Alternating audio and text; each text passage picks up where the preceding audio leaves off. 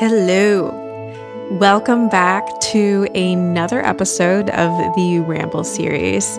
And today I wanted to talk about telling your story. This is very timely for me. I had just finished a very heart-wrenching interview with the wonderful Felicia from the Here podcast. If you have not heard about the Here podcast, I had included it in my website. The Here podcast is a wonderful platform that Felicia uses to interview other survivors of sexual assault. And these very courageous people share their stories and they share their experiences. I think that a platform like that is so powerful in that it shows you the many different ways others have coped with their experiences. And it's comforting to find bits and pieces of experiences that ring true to your own. And so before we begin, I want to kind of go over what to expect from this episode. I won't be sharing my story in this episode, but I will be giving pointers in how to tell your story at whatever degree to whomever you decide to tell your story to. I'll be talking about the different types of sharing, taking yourself throughout the process, putting your story together, choosing whom to tell, and then I'll talk about how to support a survivor for those who are listening. Now, I'm going to be using The Courage to Heal by Ellen Bass and Laura Davies as kind of the shell for this episode, and I'll kind of mix in some experiences of my own. And while I understand that my experiences are probably not going to be the same as everyone else's, hopefully you can gain some salt from them. So there are different types of sharing. What you tell to your therapist, what you tell to your support group, to your partner, your new lover, your friend, what you decide to say publicly is always going to be different.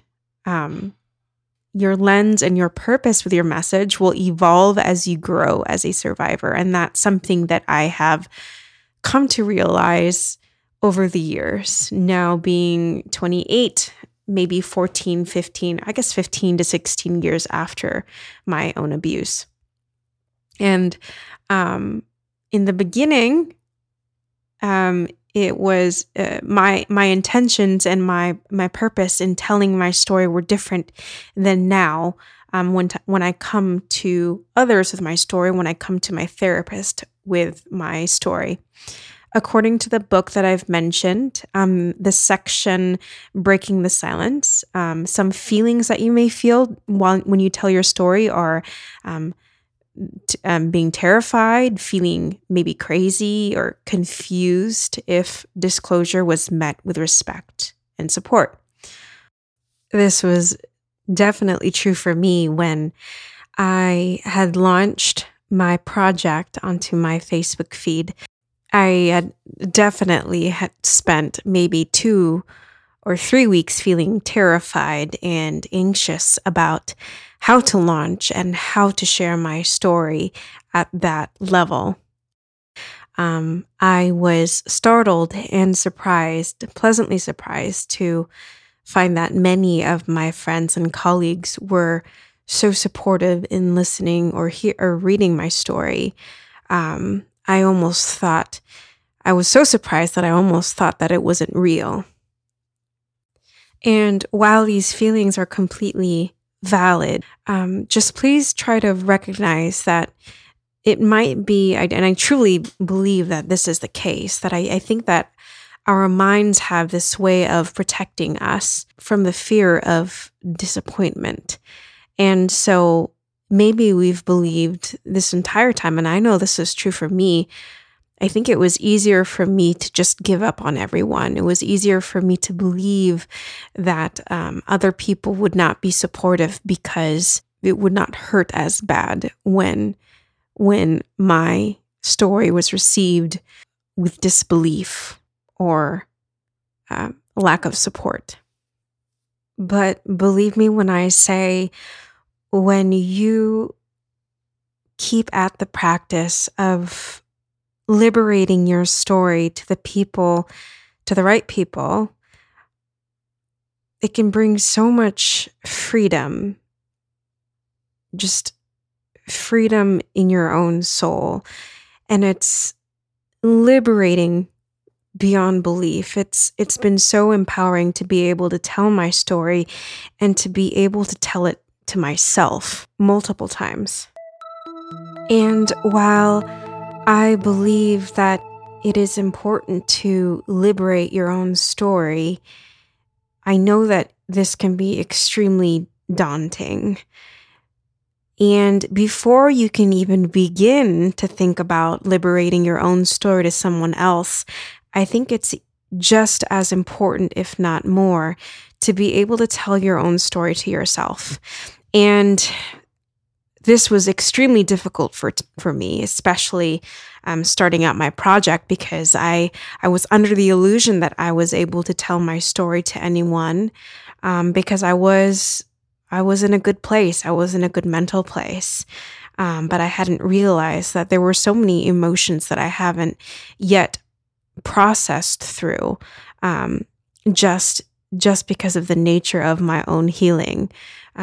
I have constantly been in survival mode growing up. And because of that, I've needed to put things under the rug for a very long time. And sharing my story involved a lot of the understanding of how to take care of myself throughout the process.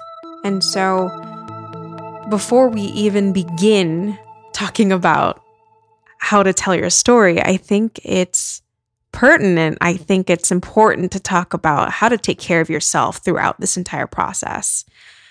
And I've put it down into maybe, 4 or 5 steps. The first one is finding a safe space and time. Now, I think that 3 to 4 or more hours or so would be great. I don't think that you would be using all of that time actively in focusing on your story. Most of the time is going to be spent taking care of yourself. But I think that 3 to 4 hours would be a good, healthy amount of time. But of course, work with your own schedule. Everyone has a different schedule and tolerance for what they're able to do and what they're not able to do. And after you find a safe time and a safe space for you to go through this process, gather a list of support and emergency contacts, gather a journal and or some pens or art supplies. Then do a form of meditation and mindfulness that works for you. I recommend deep breathing. I recommend any type of guided meditations like Headspace or Calm. Those are 2 different types of apps that you can use to help you through guided meditations. But really, any type of meditation that works for you. And meditation isn't just sitting down and doing nothing and trying to clear your mind. It's really letting your mind be still and not getting caught up with every thought that goes through your head. And it's not trying to not think. It's not that at all. I thought that was what meditation is. But really, meditation is noticing your thoughts, but not really hanging on to the thoughts that come by. And so sitting down doing nothing might not be something that is realistic for everyone. A form of meditation could be washing the dishes. It could be cleaning. It really could be going for a bike ride. It could be going for a walk. Do a type of meditation that works for you. And part of taking care of yourself throughout the process of putting your story together and telling your story is knowing how to know, or learning when you need to stop and when to continue for next time. And so you might become extremely anxious. You might start to feel triggered or overwhelmed. Maybe your heart starts racing, or you start dissociating or start to feel numb. That's when it's probably a good time to stop and then distract yourself with a different type of activity. And don't feel discouraged if you need to stop. This is extremely healthy to do. I've been guilty for trying to push myself to the edge every single time when I've wanted to achieve something, and it wasn't the best. It wasn't the best for me mentally, emotionally. And what I've found now that I am trying to do this for other people is that I have been feeling pressured to heal faster, to get to the end goal faster. But once I realized that was not realistic, slowing down and going at my own pace has actually helped me to thrive more in therapy and helped me to thrive more in other places of my life. So I highly recommend to stop and to continue next time. This is definitely, look at this as more of like a marathon than a sprint. And during the entire process, I highly recommend a therapist, either online counseling or therapy. If it's difficult for you to find therapy wherever you are, I highly recommend going onto RAINN's website. That's RAINN. They will have many resources in helping you search for a therapist or a counselor that specializes or is specifically chosen to help cater survivors of sexual assault. So I will leave that link in the description of this episode, but I will also leave their resources on my website, www.relentlesspodcast.com. How to put your story together. So your story might have been kept inside you for so many years, and it might have been stored in pieces. Sometimes you might see them, sometimes they're just sounds, and sometimes they're harbored as very strong emotions. When you try to put your story together, you might run a blank mid-thought or find that your train of thought suddenly becomes jumbled, but it's okay. Be patient with yourself and work with it. It's not going to look like a time chart from A to Z, and you don't have to finish it at one time. But when you're ready to, stop and let yourself recover. A big part of putting your story together is being gentle with yourself. And our mind is very clever in protecting itself from any type of harm. And so those protective mechanisms are a huge reason why you may not remember everything, or a reason why you may remember some things but might not remember different dimensions of it. The next part that I'm going to talk about is choosing whom to tell and how. The reason for telling other people might be different for you depending on where you are at and depending on your specific situation and your environment. Regardless of whomever you decide to share your story with, it should ultimately be your choice. So you might choose to tell a counselor or a support group, which is really the best place to start. You may choose to tell your partner, your lover, or your close friends. But know that it's not necessary to tell everyone you meet. And I think it's important to add that if you feel like you may not be ready to tell anyone for the time being, that's okay as well. And if you're not so sure whether or not to tell a specific person, you can ask yourself these 6 questions. So 1, Does this person care for and respect me? 2, does this person have my well-being in mind? 3, is this someone I've been able to share my feelings with before? 4, do I trust this person? 5, do I usually feel safe with this person? And 6, is this person reasonably comfortable talking about personal issues? And so after you've figured out whether or not this person is the right person to tell, find the right time. Tell whoever you want to tell, your friend, your lover, your partner, your cousin, that there's something personal and vulnerable that you want to share, and ask if it's a good time to talk. And if it isn't, make another time. Rain actually has this awesome article in their website about telling loved ones about sexual assault.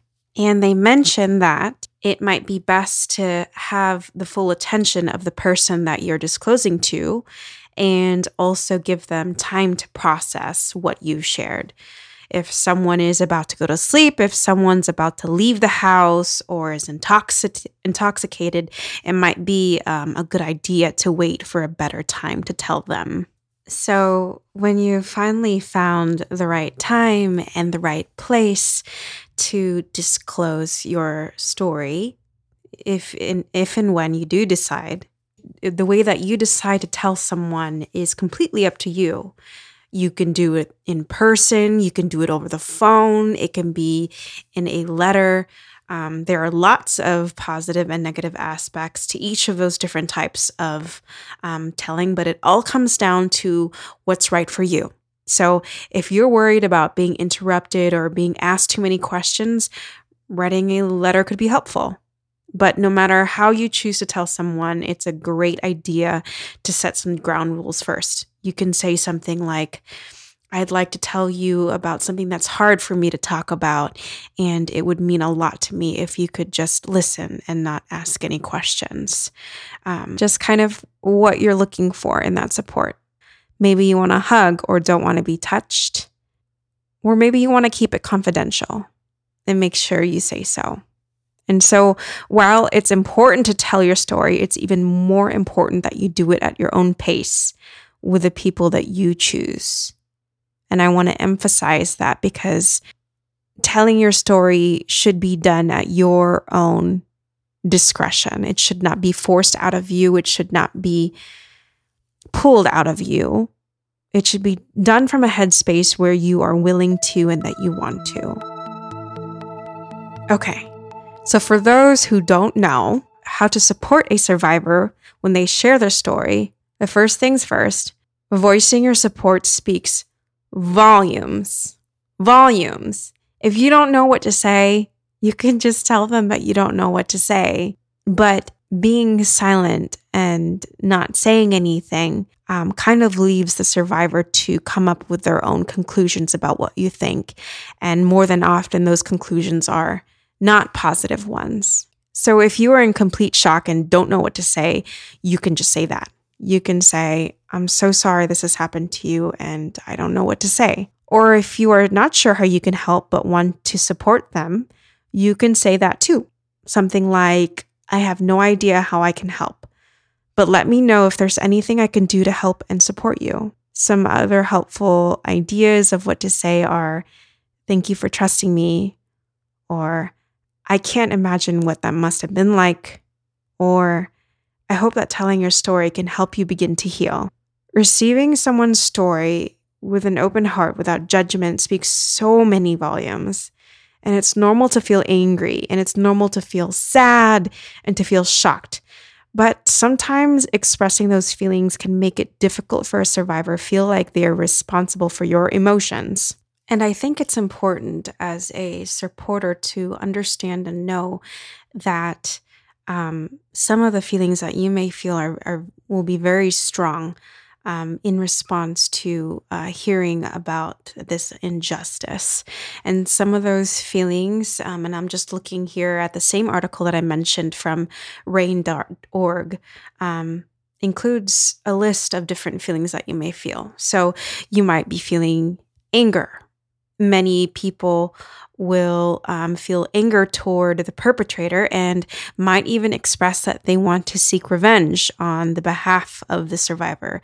This is a natural way to feel, but it isn't always helpful.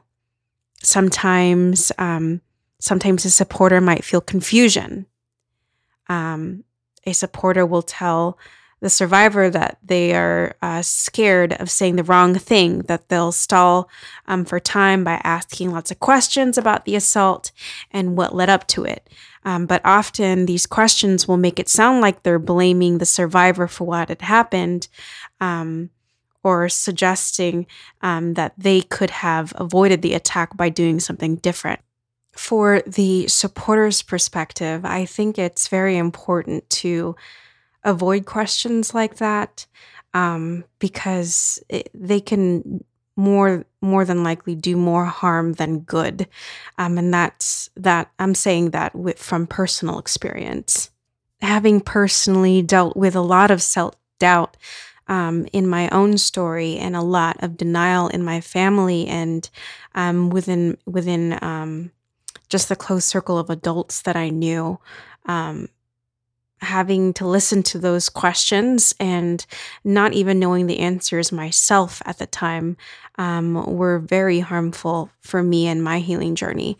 But from the survivor's perspective, in regard to the confusion that a supporter might feel, if you as the survivor are getting a feel for that feeling of confusion from your supporter, I think it's important to let them know, hey, I just need your support right now. I know it's confusing for you, but the best way to help me right now is just to listen and to support me.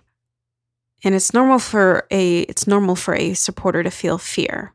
Loved ones might feel fear for the survivor's safety and feel extremely protective.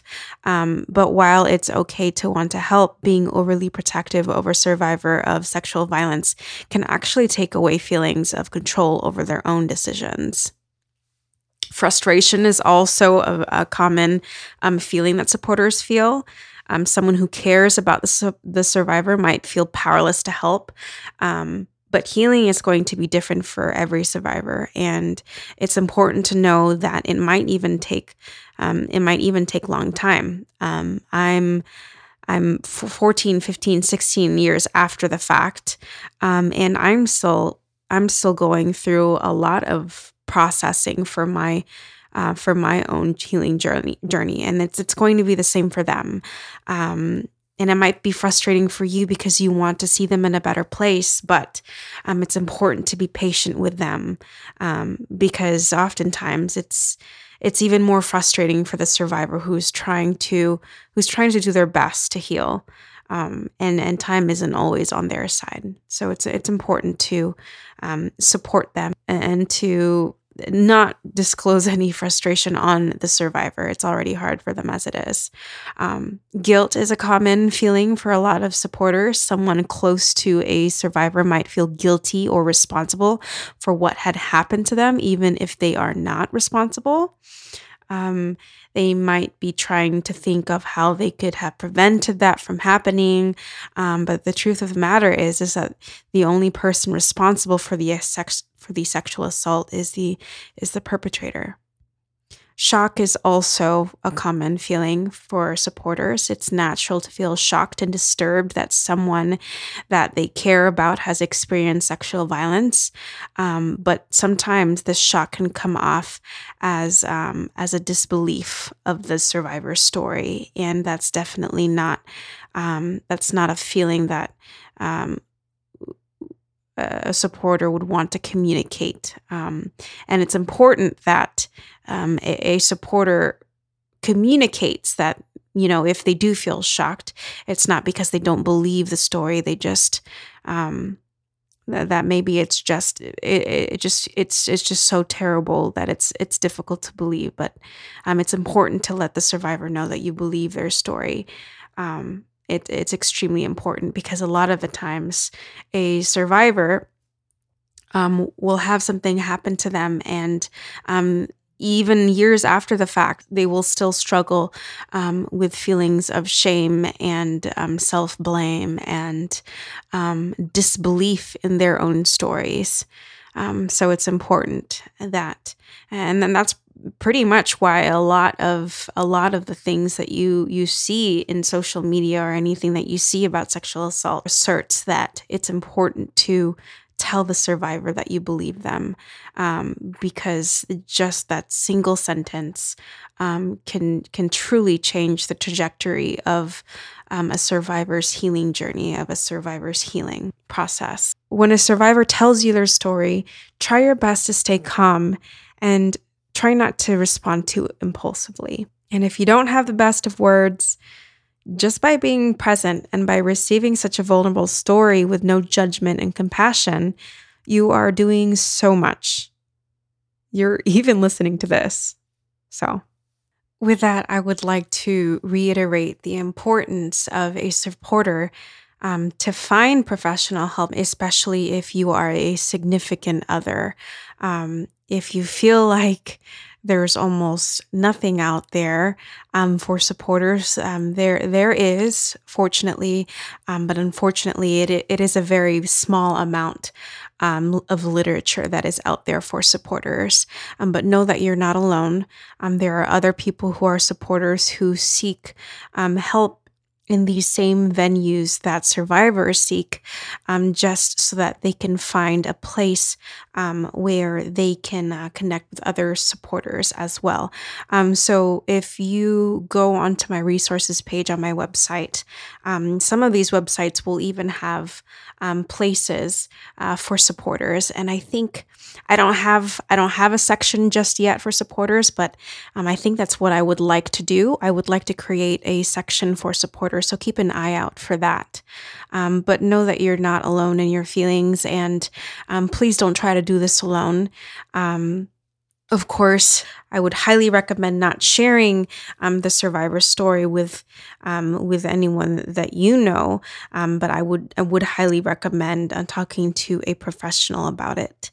When a survivor does trust you with this piece of information or pieces of information, it's important. It's important that their trust in you is honored. However, if a survivor is at risk for hurting themselves or other people, I think it's important to recognize that and also know the right resources to point them into the right direction. The National Suicide Prevention Lifeline is 1-800-273-8255. That's 1-800-273-8255. I do recognize that having to process all of these alone is very difficult. And so having a proper support group is very important in this sense. And now flipping things back over to the perspective of the survivor. Sometimes you might not be able to get the support that you need, but please remember that you're not alone. And if you need to speak with someone who is trained to help, definitely call the National Sexual Assault Hotline at 1-800-656-4673, or you can chat online at online.rainn.org. That's online.rainn.org. And they also have a Spanish version, rainn.org/es.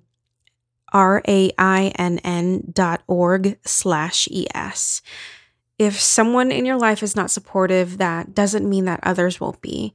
But while you figure out to whom and whether you'll share your story again, Rainn recommends that you be kind to yourself. I recommend that you be kind to yourself and to take care of yourself and your needs as best as you can.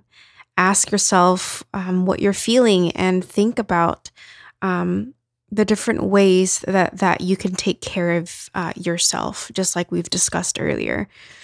And if you need even more help on different self-care ideas, Rain has a really good resource for that as well.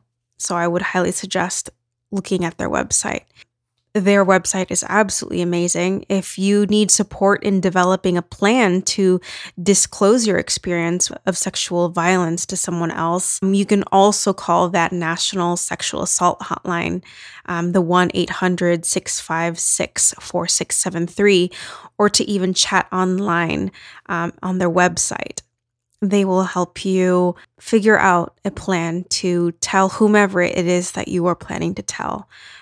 So you are definitely not alone. Whew. This is one of those tough ones. This is definitely one of those tough episodes to kind of talk about. But we've kind of went over the different types of sharing, about how to take yourself throughout that process while still taking good care of yourself, learning how to put your story together, choosing whom to tell, and how to support a survivor from the perspective of a supporter.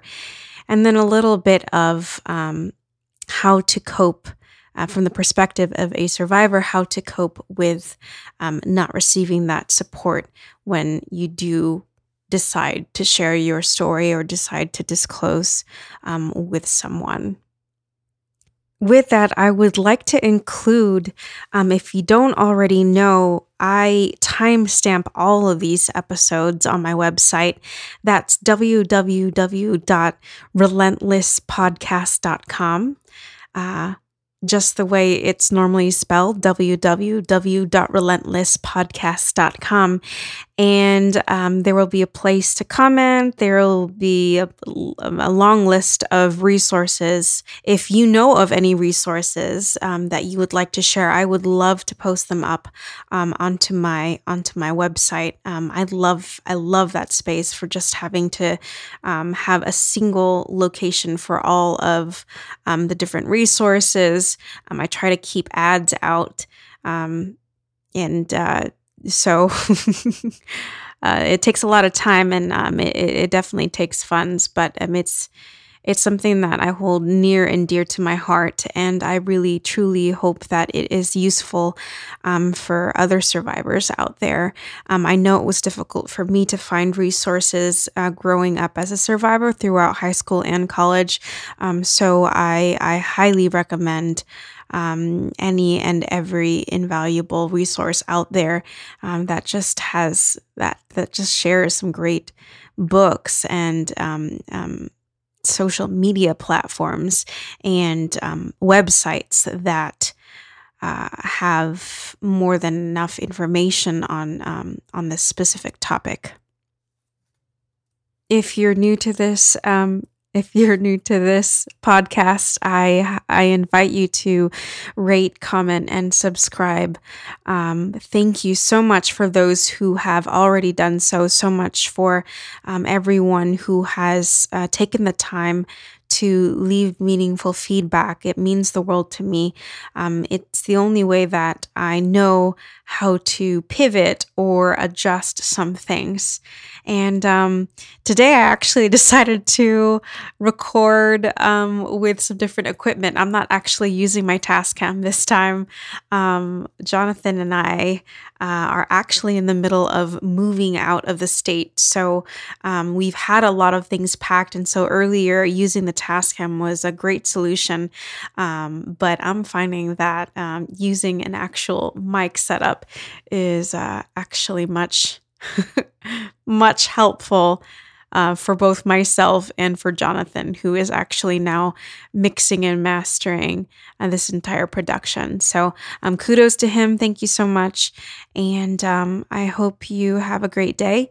Join in on the conversation on my Instagram at relentlessjoanna. I am currently trying to fix the comment section in the website, but soon that will be up too. And until next time, I'll see you at the next episode. Thanks.